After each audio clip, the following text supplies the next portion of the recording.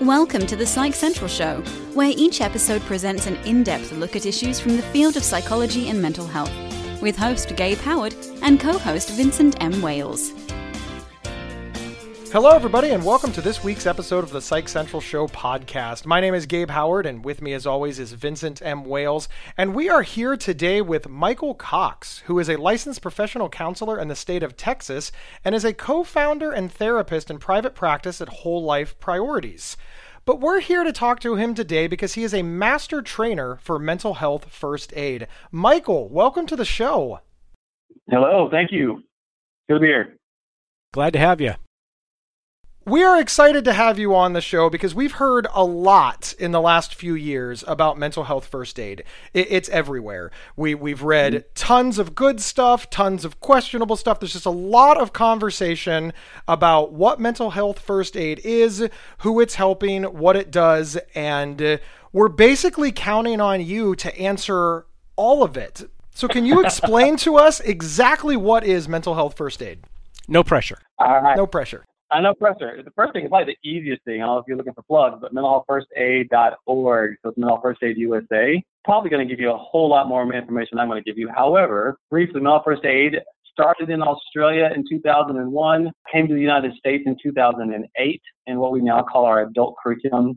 And in 2012, we started a pilot of youth mental health first aid, where it's for adults that work with youth. There is now a teen mental health first aid for teens ages or grades 10 through 12. And the basics of mental health first aid is to be able to help individuals who are non-clinicians, individuals who are not trained in the mental health field, to know how to help an individual who may be just having a mental health problem, so something that interrupts their day-to-day life, or in a mental health crisis. So very similar to CPR first aid, but for mental health. Just know what to do, build some confidence around individuals to know what to do if their friends, families, or someone in the community experiencing mental health problems, and then know how to get them to the appropriate help that's needed. Well, that sounds like a good thing.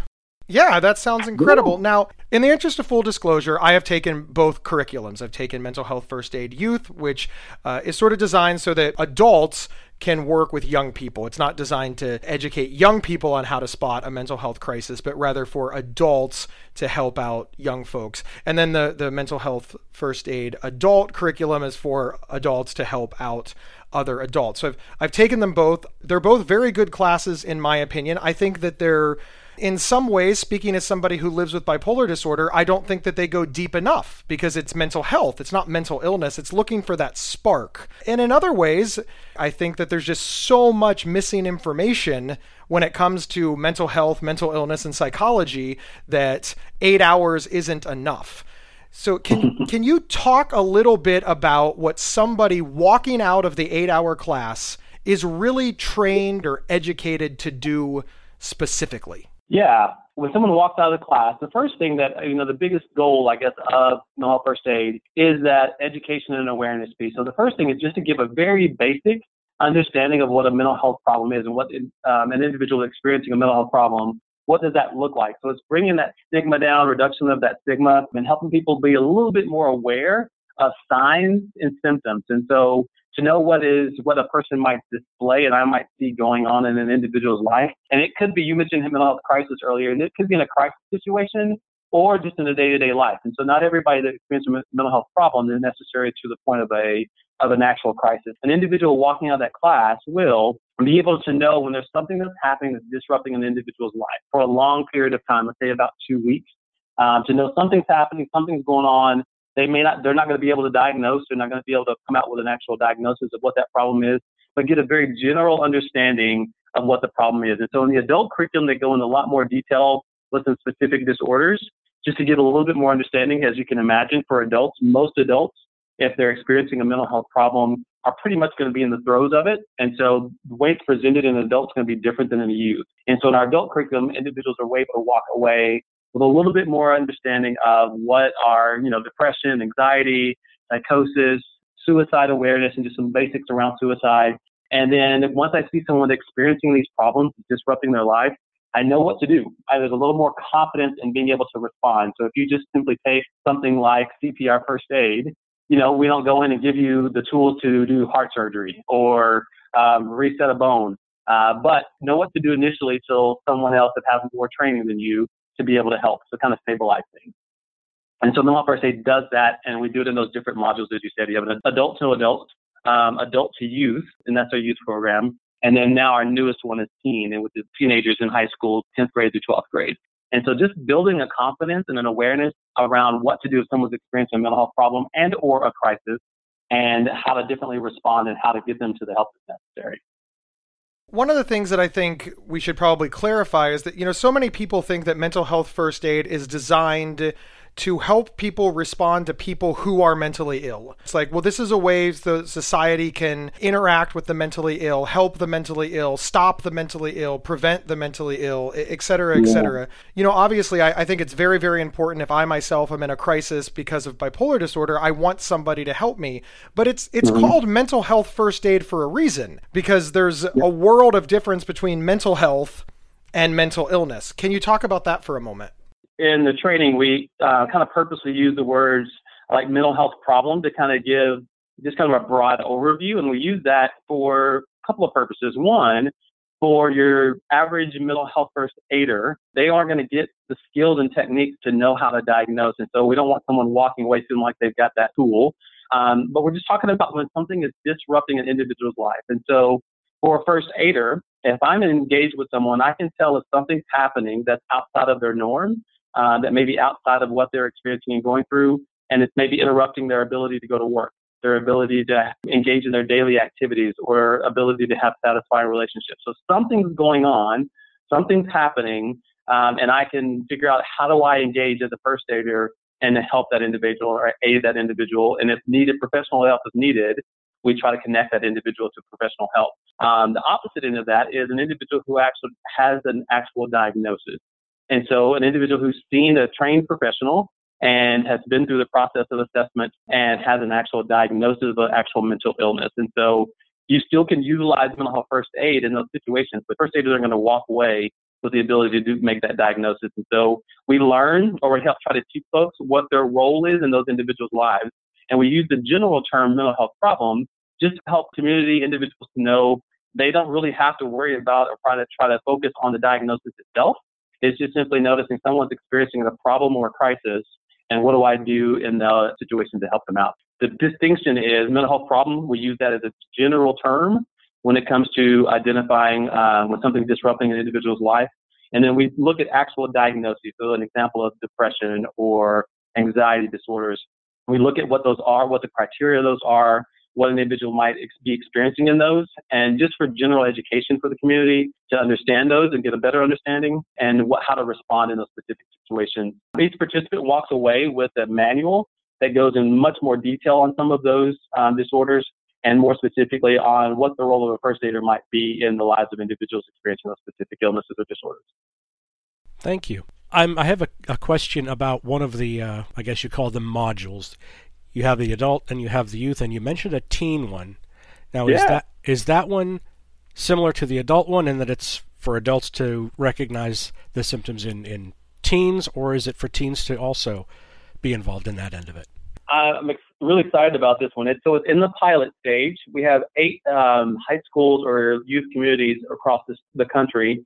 They're currently our pilot sites that are piloting this brand new curriculum. And so the National Council for Behavioral Health partnered with Lady Gaga's Born This Way Foundation to bring this to the United States. And so this curriculum also originated in Australia, but the format is completely different. It is so adults will be teaching the course, but they are teaching teenagers from 10th grade to 12th grade or 15 to 18, and they are being trained to be first aiders. So very similar to the adult curriculum and then the youth, adults working with teenagers. This is for teenagers, for their peers, to know exactly how to help when there are certain situations.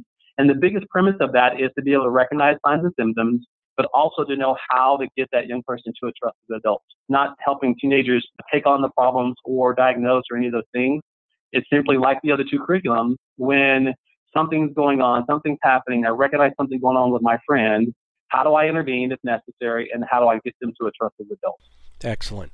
I was hoping you'd say that. Yep. So it's great. I got the privilege of being one of the national trainers to help develop the instructor training. I will say the curriculum is amazing. I work with teenagers on a regular basis and constantly hear them trying to help their peers, and many do in different ways. but really just not feeling equipped. And so this really does give them a chance. The format right now is developed to be taught in schools, going to be part of their curriculum. And so they can either do 5 45-minute sessions, or they can do 3 75-minute sessions, and they are taught within the school settings. It can be done outside of the schools, but it's been set up right now. A majority of our pilot thoughts are in schools. We're going to step away to hear from our sponsor, and we'll be right back. This episode is sponsored by BetterHelp.com. Secure, convenient, and affordable online counseling. All counselors are licensed, accredited professionals. Anything you share is confidential. Schedule secure video or phone sessions, plus chat and text with your therapist whenever you feel it's needed. A month of online therapy often costs less than a single traditional face-to-face session. Go to BetterHelp.com/Psych Central and experience 7 days of free therapy to see if online counseling is right for you. BetterHelp.com/Psych Central. Welcome back. We're discussing mental health first aid with Michael Cox. So you've said that the primary purpose of mental health first aid is kind of a see something, do something kind of model, just like in regular first aid, rather than, oh, you broke your leg, we don't know what to do, so we're going to just leave you here. We know that in mental health, a lot of people notice that something's wrong. Their friend seems off, or their friend is depressed, or their friend is just not acting normal, or the same with a coworker or a stranger, but they don't know what to do, and therefore they do nothing, or they get angry and they actually make the problem worse. Right. What are some examples that you give? If I'm a person in the workplace and I think, my coworker is acting odd, what would be like step number 1? Is there a way to assess? Yes. Mental health first aid has an action plan, and the action plan is ALGEE, not the green stuff that grows in the water, but it's ALGEE. The A stands for assess for risk of suicide or harm. L is listen non-judgmentally. The G is give reassurance and information. The first E is encourage appropriate professional help. And then the last E is encourage self-help and other support strategies. And so just as you would with the CPR first aid, when we notice something happening, so if we go take that scenario that you just gave in a workplace, that assessing for risk of suicide or harm, you're kind of always in that process. And so our ALGEE is not necessarily a linear or follow each step. It can happen in many different ways depending on the circumstance and the situation and the relationship with that individual. But the first thing you're going to assess and recognize is something has changed. So something's different from what my colleague has typically presents as. And so if they are coming to work late where they used to come in right on time, oftentimes early, or they come in disheveled, right? They're not taking care of themselves, or they look like they're down. And this is happening over a consistent long period of time, couple of weeks. That's the very first thing we want to see. We want to see a shift, a change in what their presentation is, what it typically has been. And then the part of that process, when you come think about listening, the very first thing I want to do is recognize it, right? I want to see that assessment. But then when I think about approaching that individual, I want to consider that individual's privacy, confidentiality. And so if I'm going to approach someone, I want to do it in a way that's not going to embarrass them, that's not going to point them out, yet also show that I care. And we're going to talk about my observations. So you don't want to go up and accuse someone or point someone out necessarily, just talking about what is it that I've observed that has shifted in their presentation, in their behavior, and ask if things okay and give them an opportunity to respond accordingly. And oftentimes people are pretty relieved when someone has noticed something in their life and they have the freedom as an adult to say, hey, I'm good, everything's okay, but we're just making an observation and deciding from that observation and how we listen to that individual, we determine what's the next step, right? And so it may be to an appropriate professional. Oftentimes in a workplace, an individual, they may have an EAP, so it's a employee assistance program. And so it may be connecting them to a professional that if they need it or if they have access to that. Or it just simply may be, hey, can we support you? You want to go grab some coffee, or you have some physical needs that we can, practical needs that we can try to help meet. And so it may be that they need to connect to a professional, or they just need maybe some community support and looking what that looks like for that individual. And so if you were following that action plan, you would have that individual looking through that process, how to approach their colleague. Got it. Thank you so much. This sounds, great, frankly. This program was not created to train professionals, although there are many professionals that take the course. But I think the big deal is that the goal is just to better equip people with a level of confidence, reduce stigma, and build awareness around the reality that people experience mental health problems. Because we know that professionals aren't always available, right? They're not always around and not always needed. Mental health first aid just gives another way to be equipped that. It's not all-inclusive program. We cover some very specific, very basic topics and disorders and things like that. But there are so many programs that are out there that go in more in depth in each and every one of those, typically say around suicide. There are some trainings that are out there that are all equipped and all prepared just for suicide. Mental Health First Aid just touches a portion of that. And so it is just a very general, basic community level course to build that awareness and reduce the stigma. I completely agree. And I think that whenever you're discussing mental health or mental illness, you're going to get people that are uneasy or uncomfortable. Yeah. There's people that are like, no, mental illness and mental health only happens to weak people and we don't want to talk about it. You're babying people. And then we have people on the other side that you're infantilizing the mentally ill. We can do whatever we want and we don't need a class. And everything in between.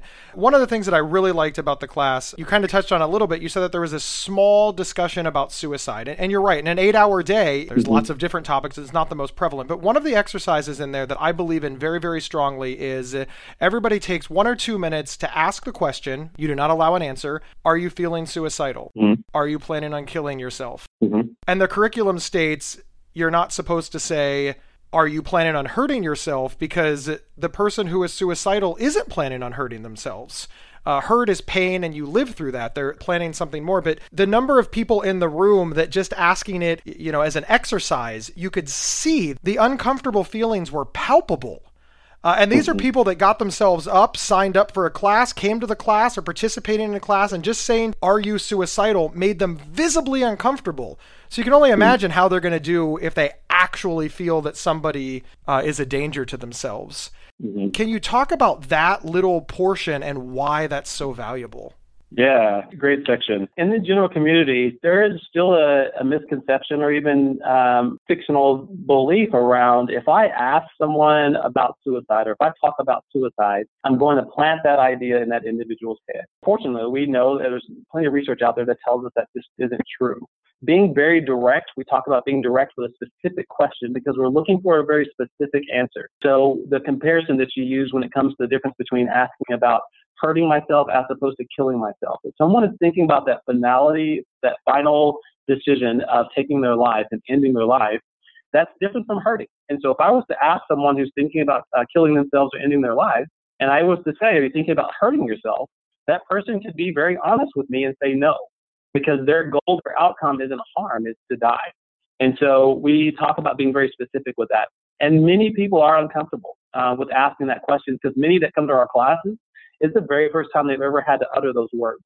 And so we ask folks to practice because it's a little bit to do with the muscle memory. Uttering the words just for the first time gives the person a level of confidence that's saying that at least I have said the words. Doesn't mean they're going to be completely comfortable or even comfortable doing it if they are in that situation, but they at least asked the question and have gotten the words out of their mouth so that if they're in that situation again, it's not stumbling over those. And we talk about being visibly confident.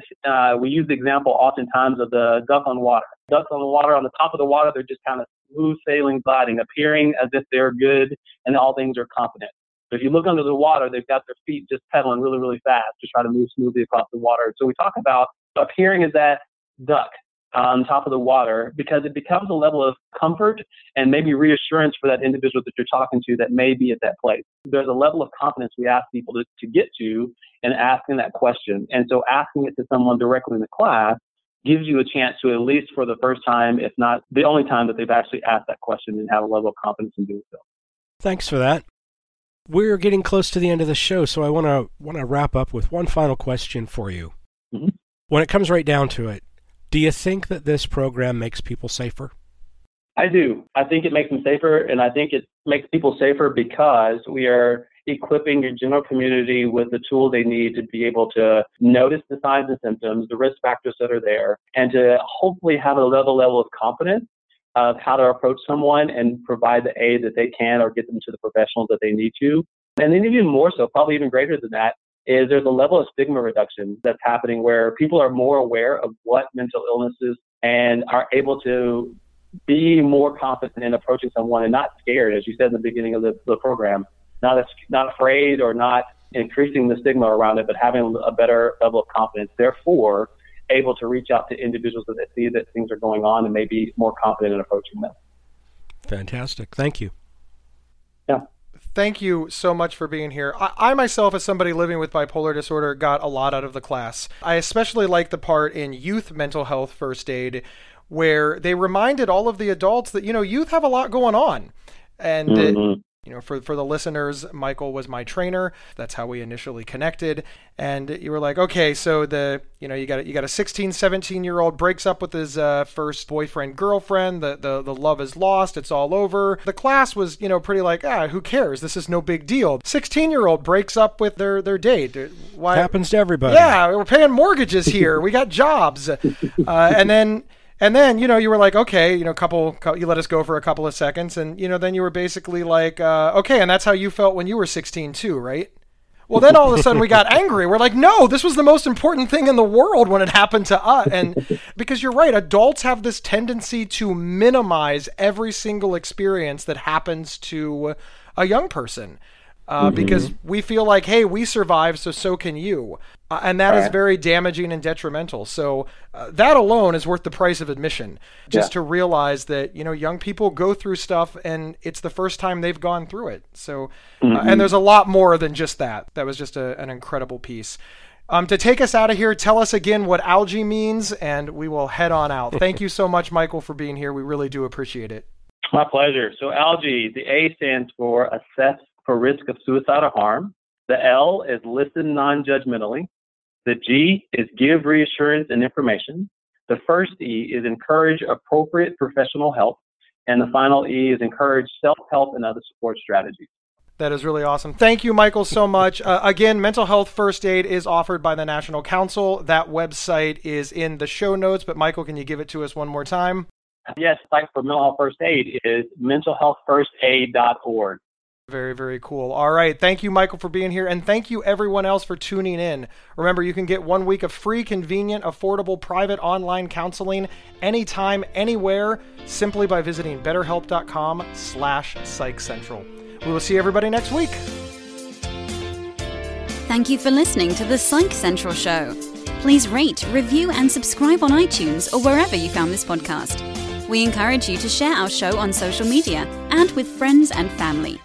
Previous episodes can be found at psychcentral.com/show. Psychcentral.com is the internet's oldest and largest independent mental health website.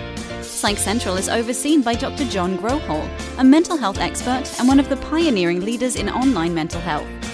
Our host, Gabe Howard, is an award-winning writer and speaker who travels nationally. You can find more information on Gabe at gabehoward.com.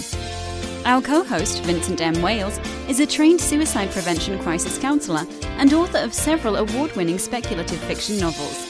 You can learn more about Vincent at vincentmwales.com. If you have feedback about the show, please email talkback@psychcentral.com.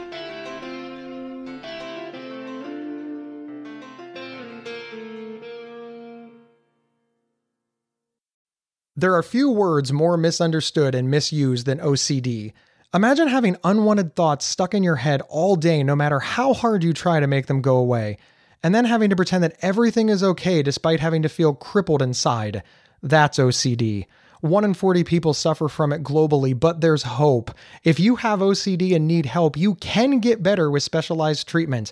NoCD offers effective, affordable, and convenient treatment for OCD and is covered by many major insurance plans. Go to nocd.com to learn more. That's nocd.com.